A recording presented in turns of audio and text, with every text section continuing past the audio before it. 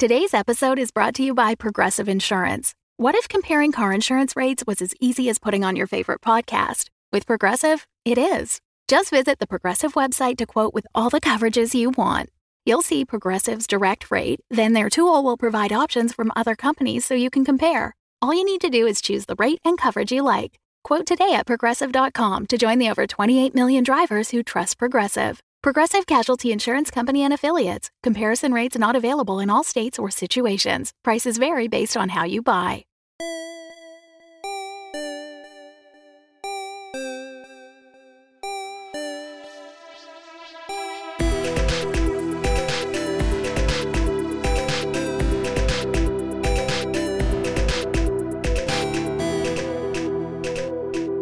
Hey everybody, we are back for the second part of episode 50.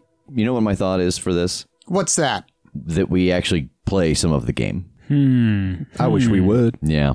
I think that really we spent so much time answering the questions that the other thing that we want to say about episode 50 is to thank all of you who are listening. We would not be anything without your support. So thank you for joining us for almost a year now. What we do here may not matter to a lot of people, but it's important to us, and it's very touching that there are people out there that it matters to as well. So thanks for joining us. So yeah, with that, it is time to let the recap roll. You start to hear this growl, and it turns into a howl. And you hear other voices start to join in all around, and there's this moment of surprise that dawns on each of you as you realize the voices joining in are your own. We find Margaret at her desk on the phone, and then she pushes a small button on the inner corner of the drawer, and a small panel opens. Inside of it is a crystal octahedron, and she drops the gem into her desk drawer and moves quickly out of the room, hitting the light on her way out. And then, in the dark, we see the pulsing glow of all 8 colors of the gem. We see the same pulsing glow. It's a face we've seen before, not many times. It's Everett, the helicopter pilot. Well, Motherhead, looks like it's time to get moving. An older woman sits in her rocking chair. From the corner of her eye, she notices some flashing, and then she moves to the far shelf where the glowing gem sits behind an old teapot, and she stares at it for a long moment, then snatches it up and vanishes. A figure lays on a single bed in a rundown motel, and we see this familiar light, and he rolls over and looks at it, and we see across his face a strange mix of relief and a little anxiety. An older man stalks through the woods with a rifle and reaches down to his belt and finds the multicolored gem hanging there, and we see a glint of metal and a familiar face. Drink up, folks. We gotta rescue the plum. So here we are, standing in this dive bar in a back room at the outskirts of Atlanta, and from the shadows has just stepped a Christmas elf with a bionic arm that is a giant claw and metal all over the side of its face. And you even hear a little bit of a tss, tss when he takes every other step, like there is some kind of piston or something moving his leg. And he's just staring at you all. How long has the North Pole base been around? Would this have been something that was, like, under construction when we were still around or something? Yes, it would have been in construction right towards the end. So is it possible that we might even recognize what this is? Like, that it is a North Pole elf? It is very possible, yeah. I think really that's up to you guys, whether you think you ever went there. Yeah, I feel like I would have, just out of, like, curiosity. Like, I like the pursuit of knowledge and information, that I would have wanted to see this crazy next level undertaking. Yeah, I think I like kind of kneel down and like wave a hand in front of his face. And I'm like, well, I will be damned.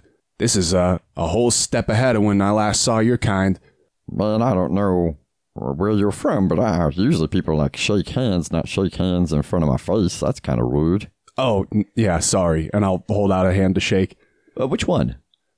Oh, God. I mean, it would just have to be my right hand. Yeah, and he shakes your hand with a big mechanical claw. Man, it's good to meet you, Wallace. It's good to meet you, too. What's your name? Jingles. Jingles. Yeah, of course it is. Well, they've certainly worked on a few upgrades in the last few years, haven't they? Yeah, I mean, there's not a whole lot that, we can't do in the sense of, like, robotics. And, like, I got this thing. And he clamps it shut a couple times. I'll probably mess somebody up with this. Good Lord. It's a small world. Sure has gotten real dark. That's a strange comment for a man who sleeps with a monster. Touché. Siobhan is cackling right now.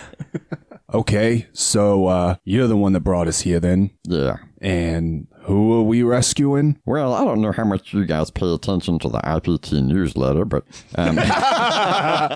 the current kind of lead team, man, something bad happened to them and they gone missing. Okay. I mean, that's just part of the risk of the job. We all agreed to that when we worked for the IPT. What's so special about this one? Why you need us back? Well, they didn't get taken like they're missing. We know where they are, and, here, let me show you. And he walks over to the table, and he hops up on a chair and pulls out a couple of newspapers and unrolls them, and you see a bunch of black and white photos on front pages of biker gangs robbing banks, robbing semis, setting fires, starting fights. And he sets down 3 photos. And in each one of those black and white photos on the newspaper, you can see at least one of the faces from the 3 portraits he has set down. I think I recognize one of those faces. And I'll hold up Jake's picture. Oh, yeah? Yeah, he's been on the news a fair amount in the last few months. Yeah. What's so special about these boys anyway? They don't look all that tough. Well, imagine if you guys had gone bad. All the things you can do. And one of them is, he's one of your teammates' grandsons. I kind of look around at everybody in this room and, like, point at myself and shake my head. point at Patrick. Yours? No, I can't. Oh. Whose? James. Oh. You mean to tell me Tincture boned? Yeah, but only the grandfather and the father. Oh. Shit. Son of a bitch. And he was able to recreate his grandfather's work. So who's got him then? It's not a group I had ever heard of before, but they either started fast or kept themselves hidden for quite a long time. But it's called the Monarchs of the Moon. And they were kind of a biker gang, but now it seems like they're just a gang. All right, so these 3 have gone rogue, and we're trying to capture them? Yeah, I mean, if you can. What turned them in the first place? I'll be honest, that's the other part of the reason that I got you all involved. Because what turned them is, it's that werewolf serum your group created. Well, were they using too much of it? Well, what we discovered was that a werewolf got word of what it was and what it was doing, and he went back in and replaced his own blood in every vial so that he could get thrall over people. That's unanticipated. And clever. So these aren't just some wolf men that we're dealing with. They're at least somewhat smart, somewhat clever, probably prepared. Somewhere along the line, somebody's got some smarts. How do you know all this, Jingles? Well, the North Pole was destroyed and nowhere was taken. And you see that his eye twitches, the mechanical one. She was able to upload most of her memories into my system. So while there is not an active Noelle consciousness inside of me, I do have access to most of her old files and scans and videos and photographs. So if you are all willing, I do have a map of where their base is located. Rev, did you just now decide that the Jingles voice was killing you and make this story decision? That was in Jingles. TJ hadn't picked him up. It just would have been another one of those unfound threads. Oh, hell, I'm in. I mean, I suppose at the least we owe it to James to save his grandson, if nothing else. Yep. Yeah, I'm in. My question is when we get these boys back, how are we going to get them out from under their thrall? Everything in my database tells me that 95% of the time, if something is under a thrall, it can be destroyed by the death of the person holding the thrall. At that point, the door violently is kicked off of its hinges and clatters across the room. And there's a very tall silhouette. Patrick, what are you doing here? Sweetheart, I can explain. Did you think that flimsy excuse you told me of why you were traveling would hold weight? Why would you fly all this way to pick up a truck? Well, sweetheart, now... No, please. Which one of you is selling the old Ram? I grab a chair and I drag it to the other side of the room and face it perpendicular from them, and I sit down in it and I pull out a newspaper and just start reading it. This is not my problem. I'm going to lean back against the table. Oh, Christine. And we see Christine step into the light. TJ, describe her. Well, she's a very statuesque woman. Her skin is I wouldn't say like pale, but it definitely has a translucence to it. Instead of like blue and like red veins that you would see in a regular human being, it's got a kind of greenish quality to it. Yeah, she's a little bit what you'd call maybe necrotic. Yeah, and you know what? I think this might be a good spot to start going into your guys' playbooks. Let's talk about that for a minute before we pick this scene back up, because I think this is a good time to explain what TJ is and what she is and, just how she works. I play Patrick McCoy, the para-romantic. It doesn't actually have like a descriptor on here like it usually does with our regular playbooks, but one of the moves kind of gives us a bit of that, and it's called Supernatural Guide. You have a most likely intimate connection to some supernatural being who is your guide into the world beyond.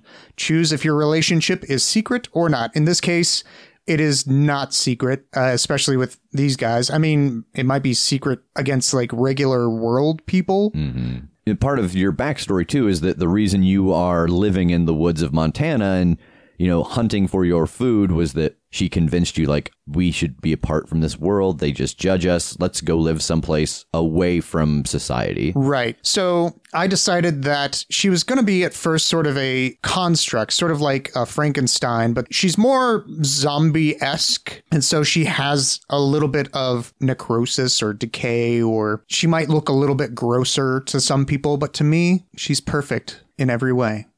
Say what kind of powers they possess. Her name is Christine Karloff. She possesses 2 armor, which I think is also magic because it's based off of her necrotic energy that she absorbed when she was created.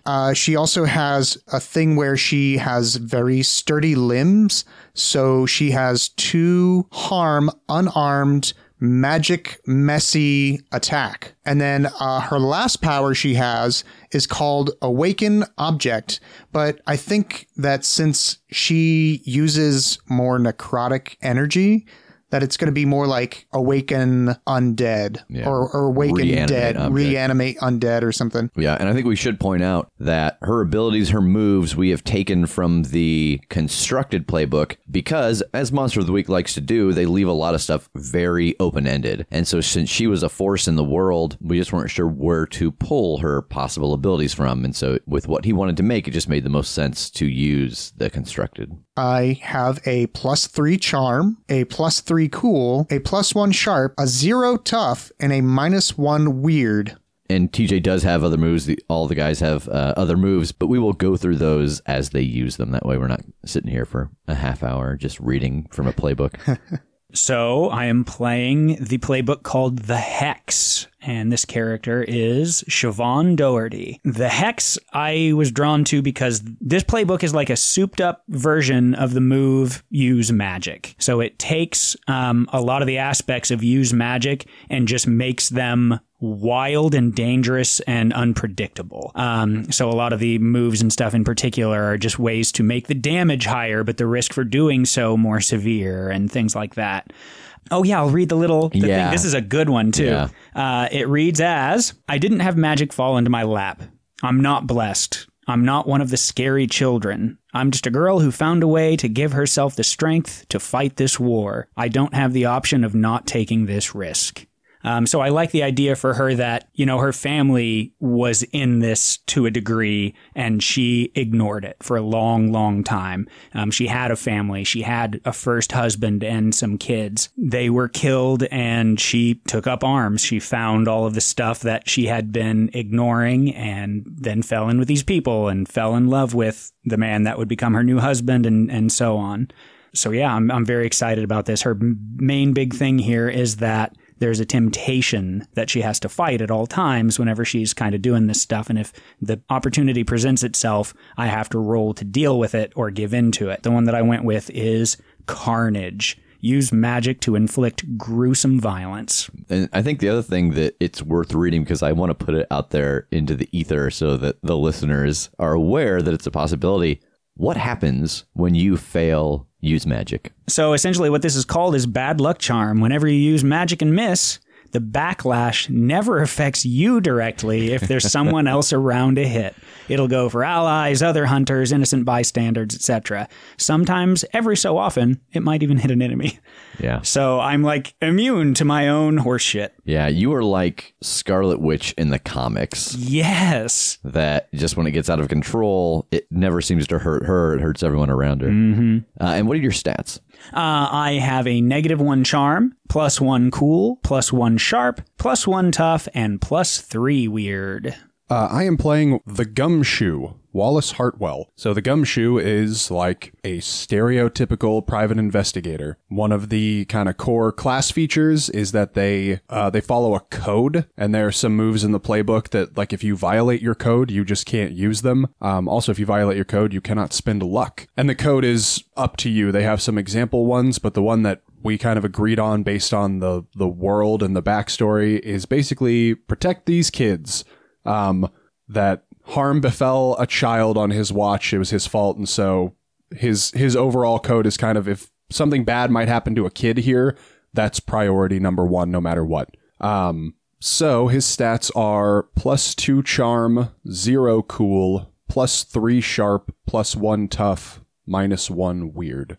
Excellent. So we won't go through too much of their backstory right now, especially their collective backstory, because hopefully we might learn about it as this story unfolds.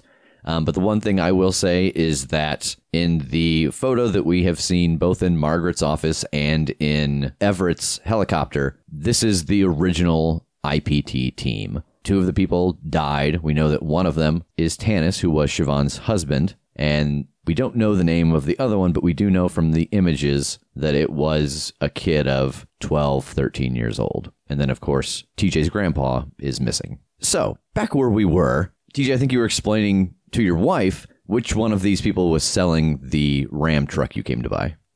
Now, listen, honey. All right, I confess that... You confessed or you were caught?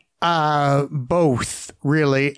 Look, I know how much you wanted to get out of the life and everything, but listen, some fellers who are part of the IPT, well, they've gone missing, and we kind of need to find them. We got to help them because we kind of caused it. How? Well, remember that serum that you and Siobhan and Tincture made that one time, and we kind of used a lot? Well, it turns out that serum, some other werewolf decided to switch it out with his own blood, and now he's got them under their thrall.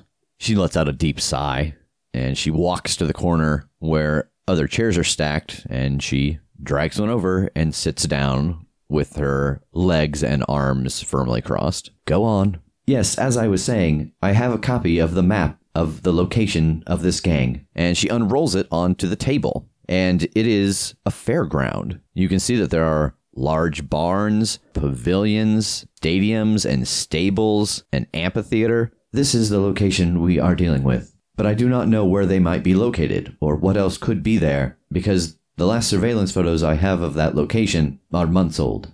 I'll get back up and walk back over to the table and look at the map.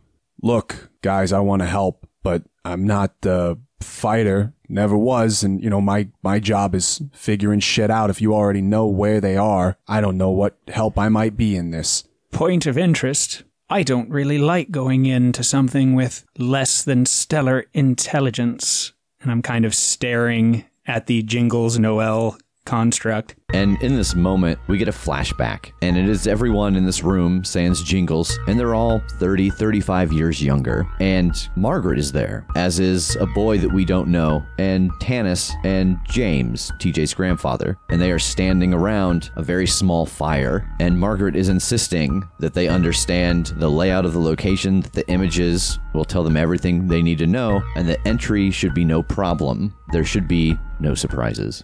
And as it was just admitted, we don't exactly have that. Maybe you have a little more value than you think you do, Wallace. Well, I mean, well, let's see. And I'm just pointing at things on the map. And I'm like, there's the amphitheater. And you just point something else. There's what the Ferris wheel used to be. I do not disagree that this is not your style, but I think what will be necessary is in and out without the attention of everyone there. And that is your style. Well, you got me there. So we're reasonably sure that this biker club is the only ones using this spot, right? That is correct. I feel like just sneaking in isn't going to serve us well unless we have some kind of a distraction, but we don't know what to distract against. I think at this point she reaches into her spell pouch and fishes around for a second and pulls out what looks like a dried up heart. And I'm going to just set it on the middle of the table, cut my hand, and let it bleed over the heart. As you slit your hand and the blood drops onto the heart, we're suddenly in the past again, and we see you kneeling over Tanis, and his eyes are open and looking at nothing. He's not breathing, and we see the rest of the team standing behind you, just struck with horror. And as we continue to pan back, we can see burn marks on the floor, burn marks on Tanis's body, and a sternness drops across your face, and you pull out your dagger, and you draw it across his chest, and reach inside to pluck out the heart. And the blood kind of mixes in. You almost see the heart kind of pulse a little bit. And in this, I want to invoke my hex move, Cast the Bones. All right, so tell us what that move is. Okay. Once per mystery, you may perform some kind of divination, such as tarot, casting the bones, reading entrails, etc., to glean information about the future. And then it gives me hold that I can essentially use investigate a mystery right now, or a couple of other special questions that they have on the list. So roll it. I'm sure that Wallace's reaction is just what mine was, just kind of looking away and shaking his head like, God, I can't believe this stuff happens. I can't believe where I am right now.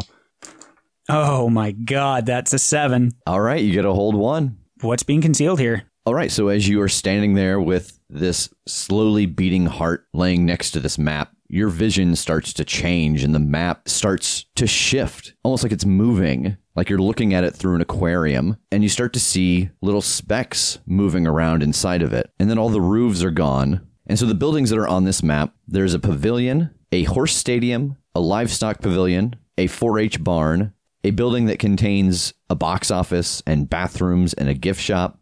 There's an amphitheater with stadium seating, and then a long building with dozens of shacks attached to it that must be all the places you could eat. Inside of the pavilion, you can see rows and rows of bunk beds. And there are lots of people moving around in here, getting onto beds, laying down, getting up, putting on clothing, moving out. It's all moving very quickly. In the amphitheater, you can see that in the back, there are a couple of rooms there, and there are maybe 3 or 4 people there, and it is a much more lavished space, a huge bed, TV.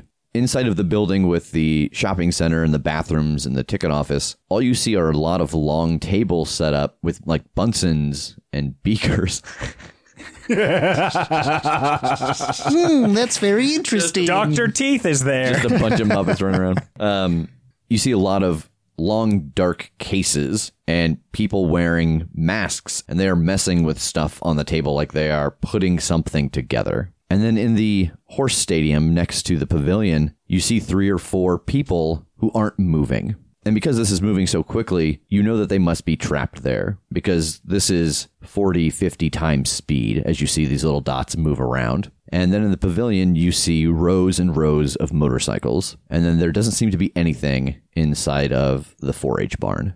All right. I think that I motion them over to get an overhead view of this map altogether. And I start going down that list and kind of pointing out here, here, here, and here. Obviously, I think it's worth trying to figure out who's seemingly being held or tied up. But I don't know. I think it's my guess that whoever the leader of this is going to be in these nicer rooms over here. It doesn't seem like there are many people there either.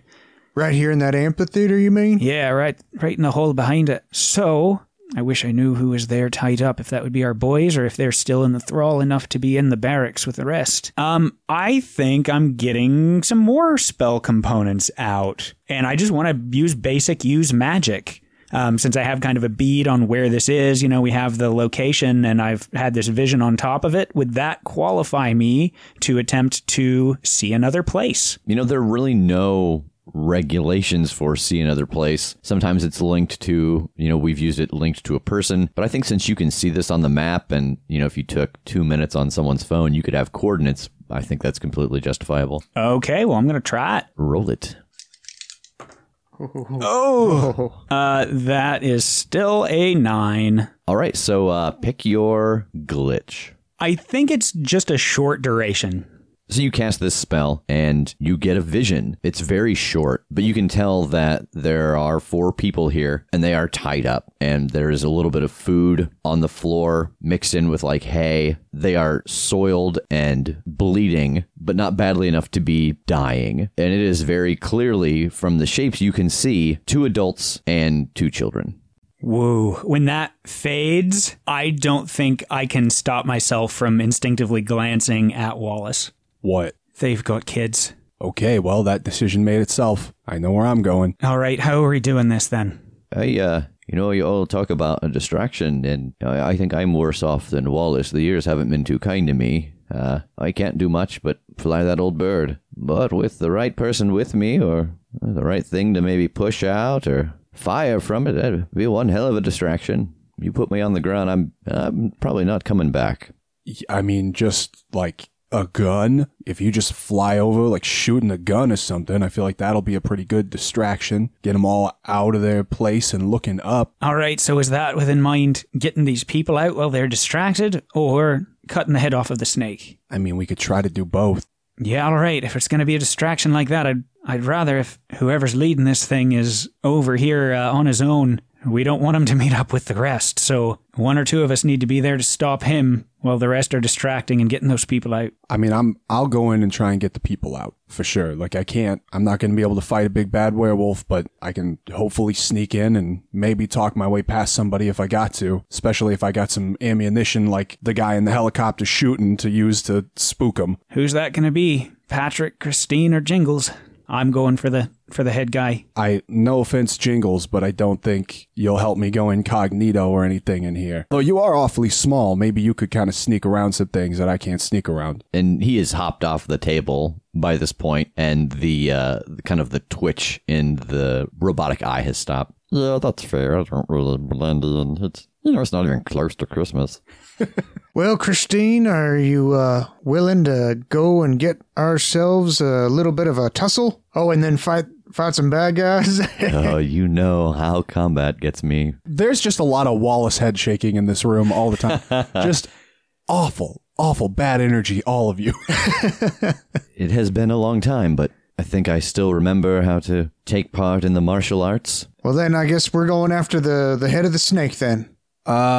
Jingles, as long as you can keep yourself out of sight when you need to be out of sight, if you can come with me and, have my back, that would be great. I could get a bigger cloak. No, just like we'll creep up from the west or whatever, and as they fly over and, we see people spill out, we'll just stay tucked around the corner. But if I need to, if I see a person that's not moving and I need to talk to them, you just stay in a bush. And if me talking them out of it doesn't go well, you come clobber them with your big old claw. Oh, yeah. Like that. Check this out. And he takes his big cloak off and kind of puts it on the mechanical side. And then he just falls over. Like his eyes just go slack. Did he just kill himself? Right when we decided that we could use him. And he does. He just, it looks like you can't see the other half, but he looks like, it's like Toy Story. He looks like just an inanimate, like lawn gnome. Yes, perfect. That. If you can just do that, I don't know how I'll explain why there's an elf toy on the ground, but that's easier than explaining why there's a elf cyborg helping me. And you see his one good eye like start to turn and look at you, and then it winks. Oh, yeah, okay. I can get behind this.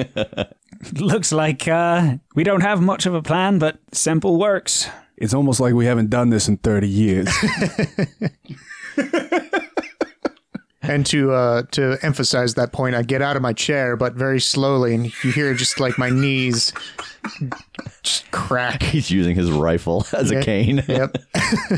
All right, so we're going to do a little bit of prep here. figure out what we need to figure out, head to the complex. That's a pretty generous way of putting it, but I guess it's relevant. Everett's going to do a flyover and distract them with like a gun or something loud. I mean, it's a helicopter. It'll do a pretty good job on its own. You guys are going to go try and intercept the big dude when he comes out and just kill him. Hopefully shut down the thrall. Me and Jingles are going to go try and sneak in after they're distracted and save the 4 prisoners. Sound right? That sounds good to me. Okay. Well, let's take care of whatever business we need to take care of before we are in the air. All right, so what do you all want to do before you get into this, for lack of a better term, into this complex? I would know one way or another if my just pure magic fire attacks would kill a thing for good or not, right? Like a werewolf? Yeah, you've not. killed enough monsters to know that you have to have their weakness for them to stay dead. And,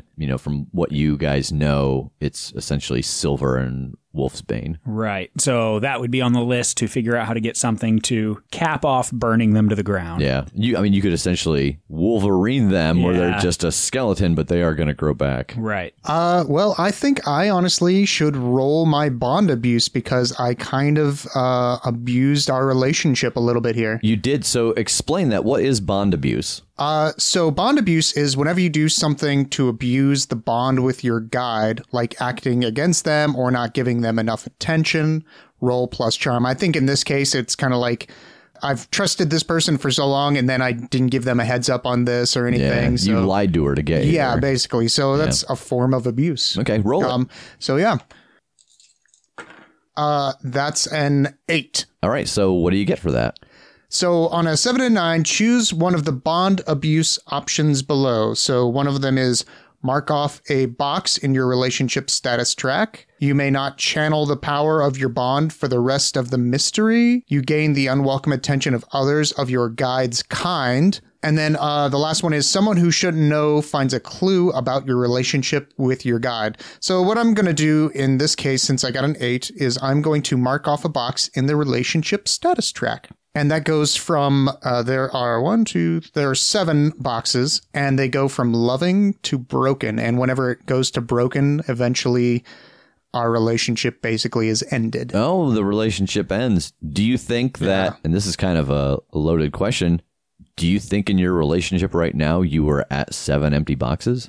Like, is this the first tick against you, or do you think you have any others? Well, I think because we've spent the past 30-ish odd years or so with each other that we've had enough time to bond to where those particular boxes, I think, are in the loving track. That anything that's been done has been healed. Right. Because you guys are a pretty lovey couple. Right, exactly. And so since I have that going on, I feel like I could use another of my moves called bonding time. So if you spend some quality time with your guide instead of working on the current mystery, you can roll plus charm. And on a 10, you hold 2. And on a 7 and 9, hold 1. And then I guess on a miss, you don't get anything. Or you get to play around with it as well. Yeah, I think that is completely feasible. Everybody's kind of got something that they're actively doing for the mission. You guys have got a, couple hours of a flight ahead of you. So I think that you could totally use that in the time since you're not really spending that time to focus on the mystery. Sure. And so I think the way this culminates is it's like, I am so sorry about this, love. I'm going to get you some flowers and everything, and it's going to be a wonderful time. We're going to go back to the way it was. After this is done, we're not going to be talking to these people anymore. So roll it. All right. You got your reservation at the Olive Garden. That's right. That's a lot better. That's a 10. All right. So what do you get with a 10? On a 10, I get a whole 2. So I can pick to erase 1 mark in your relationship status track, which I'm going to do. Okay.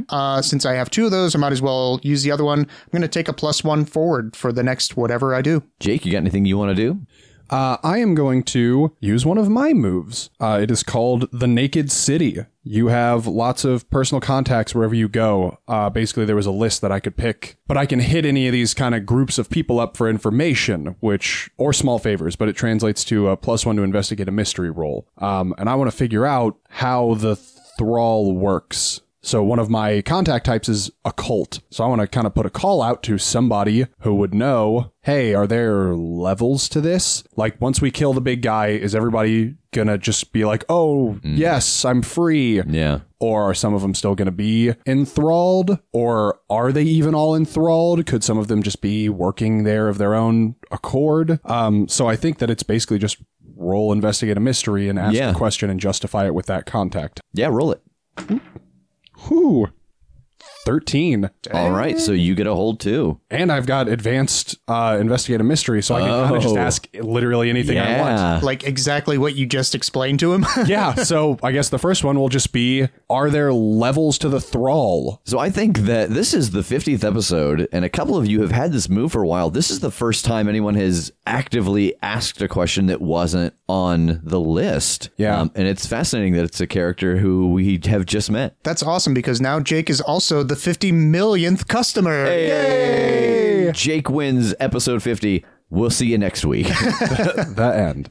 So yes, the thrall is one level. You are in it, the end. It basically causes you with this werewolf's thrall to just give in to all of those primal instincts. And the other thing that he knows with this full success is that the thrall can be changed. If someone essentially, like in nature, can show dominance, now they are in control of that thrall. So like if I have thralled you guys and Jake comes in and punches me in the face and throws me down the stairs, he now has the thrall over the two of you. So kicking the shit out of the dude could put us in charge of everybody, and killing the dude would free everybody. Killing the dude would free everybody. Kicking the shit out of him would only transfer the thrall to you if you were a part of that thrall. Oh, okay. And this is just for werewolves. He does point that out, that vampires and stuff like that don't work that way. Okay.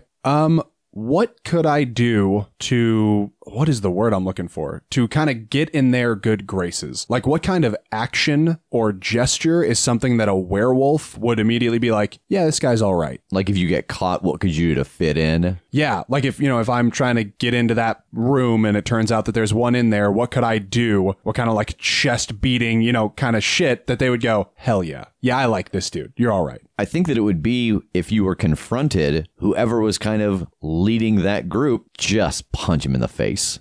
Like, okay. Because they're all going to know that you're mostly unpowered just by your smell, but you're this 70-year-old man kicking around and, this kind of monstrous thing gets in your face and you don't show fear. It's going to endear you to a lot of them and maybe consider making you one of them. Sick. I love this. I would also like to go and get a bunch of T-bone steaks. Raw T-bone steaks. Yeah. Very Looney Tunes. Yeah, yeah. Yeah, that's no problem. You can run down to the HEB. That's a few blocks from this bar before you get into Everett's copter, Mother Hen.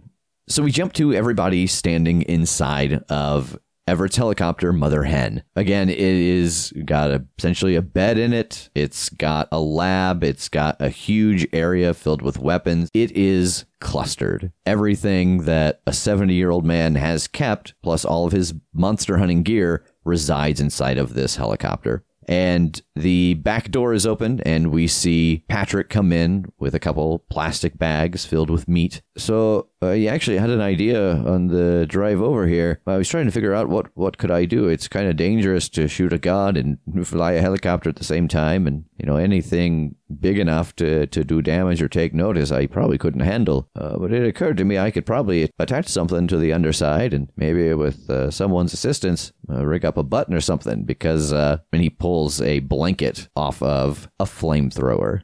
I haven't used this in quite a while, but it could get some use today. Oh, Everett, I missed you.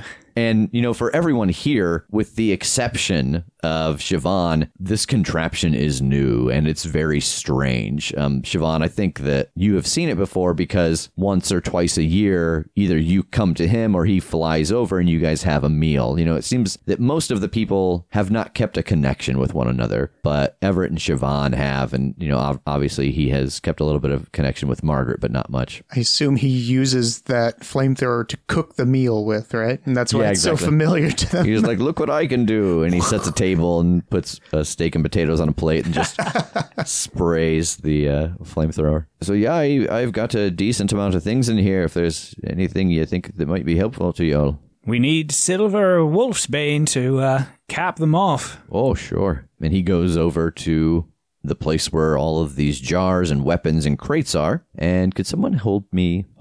Could someone hold me? I'm so scared. Could someone hand me 2d6? So excited. I'm so excited. I'm so scared. Oh, God. I freaked out for a second because the way that I pick up 2 dice, because we deal with 2 dice all the time, is I always grab the connecting point of them so that it's just, I'm holding both at the edge, and TJ gave me 2 different sized dice. And for a minute, my world didn't make sense. Part of that might still be the medicine. All right, so he got an 11. So he has what you guys need and plenty of it. So he has some knives made of silver. He also has an assortment of silver bullets, and he does have a jar with about 4 doses of Wolf's Bane inside of it. Well, I'm going to grab a bunch of bullets for my Magnum. I'll take a bunch for my rifle, my long rifle. Yeah, I'd also get some bullets for the shotgun and a dose of Wolf's Bane. So there are 3 doses of Wolf's Bane left if anybody wants them. Yeah, I'll take 2 of them and hand 1 to Christine. Yeah, I'll take the last one then, I guess. All right. You say he has like silver daggers and stuff? He does. I'll take one. I'll take a dagger just for the hell of it. Yeah, might as well, just in case. I'm going to hide it in basically in my sock, like a leg blade. Same. Could I put one on the end of my rifle as a bayonet? I don't see why not. Okay, well then I'm going to do that. Just some duct tape or... Yeah. I would recommend Gorilla Tape over duct tape. Oh, okay, well then Gorilla Tape it. This episode sponsored by Gorilla Tape. Hey, who's that at the door? Yeah, it held my mechanical wings on at C2E2 last year. Oh yeah, I remember that, yeah. Yeah, just like a layer of it, and it's like, this is where this lives now. Awesome. So, as you all fly on Mother Hen towards your destination, a couple of things happen.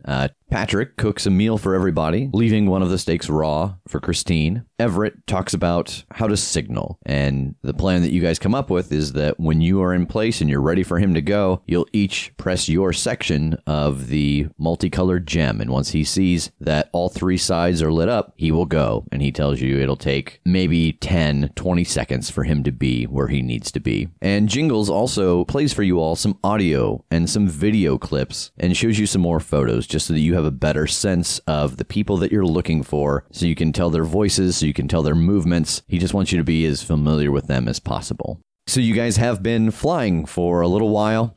A meal has been eaten, and you're getting close to this compound. Everett yells out to make sure to let him know when you want him to go. And he makes a wide arc, and about 3 miles away, he drops the strike team on the east and Wallace and Jingles about 3 miles away to the north. All right, so let's start with Wallace and Jingles. You guys have been dropped off on the north side. Anything in particular you want to do other than just head that way? Do I have any form of cover?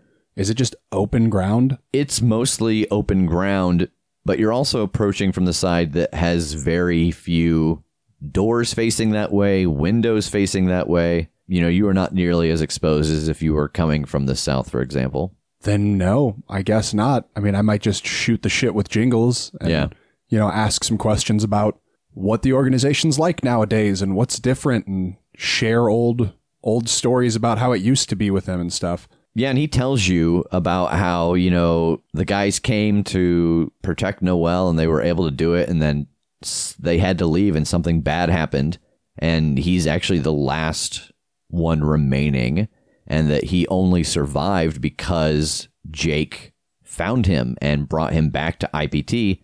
His kind of first memory after that is TJ working on him, and then he remembers a bunch of people from the home base in Indianapolis working on him and kind of making him right, and that he was essentially waiting for the team to come back so he could join them, and he started to overhear all of the things that were going on. And because of the memories that he has from Noelle, he remembers this team, and he was on his way to ask her to call you guys for help, and actually was essentially hiding behind a plant when he realized that she was holding the gem that Noelle helped to create. And when he saw the look on her face and her put it back in the drawer, he knew she wasn't going to do it, and he feels responsible. He feels like he has to save the 2 guys that saved him.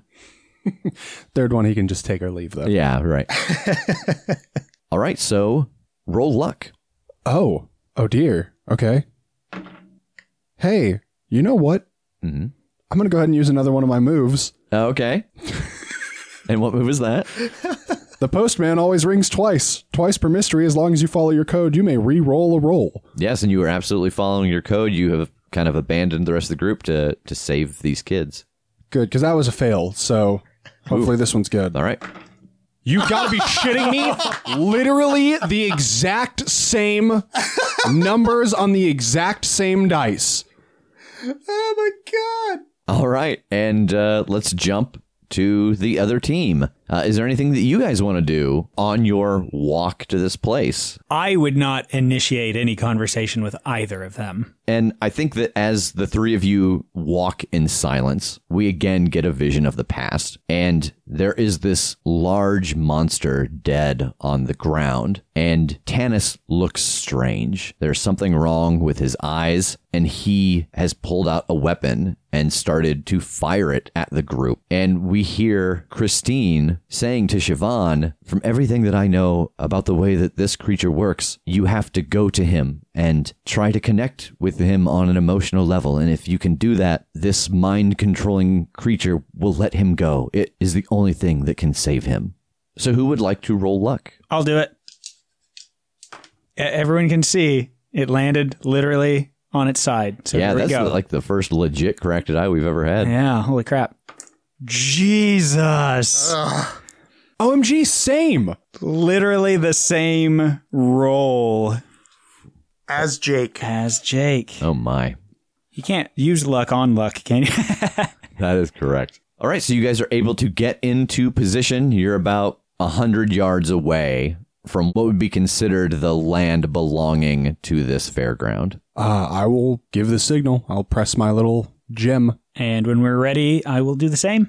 I will also do the same. You hear the helicopter, which is strange because you did not hear it when you were in it. He has some wards on the blade so that they don't make a noise, but he has clearly done something to turn that off. So you hear the whipping of the blades, and there is music blasting from the speakers underneath the helicopter, and it is the flight of the Valkyrie. And as you all start to run in towards your objectives, you see him swoop down. Roll luck. And the helicopter hits bad on the corner of the building and goes down. It does not explode. It does not take a ton of damage, but he gets caught up on something and he starts to let loose with the flamethrower in an attempt to at least keep the distraction going as long as he can. Jake, you and Jingles get right up to the building where you know the hostages are being held. And from inside you hear, well, did you come looking for something? 'Cause, these are mine, and I'm not too inclined to give them up to somebody. These will make good eating in a couple days. The other group crest the stairs on the pavilion and start to run down, and a werewolf comes from the back onto the center stage, and they sniff and look all three of you up and down, and then they say, Well, did IPT send me some new recruits? And the realization hits the three of you that the voice of this werewolf belongs to one of the men you're here to save.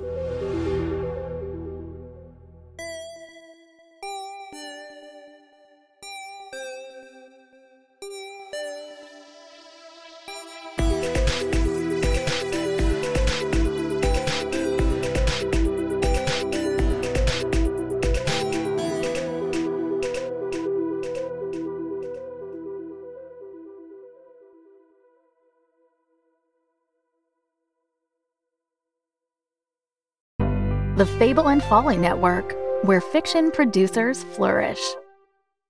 Hey, Dad, I've got a question for you, and it makes me really frustrated. Mikey, the stars are wrong. We jumped 2.5 times farther than we were supposed He's to. not a robot, right? He's an AI. They used you, yes, but they used me worse. I want to go home.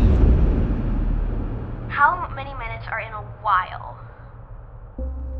Ask Your Father is available anywhere you get podcasts. Find out more at GideonMedia.com.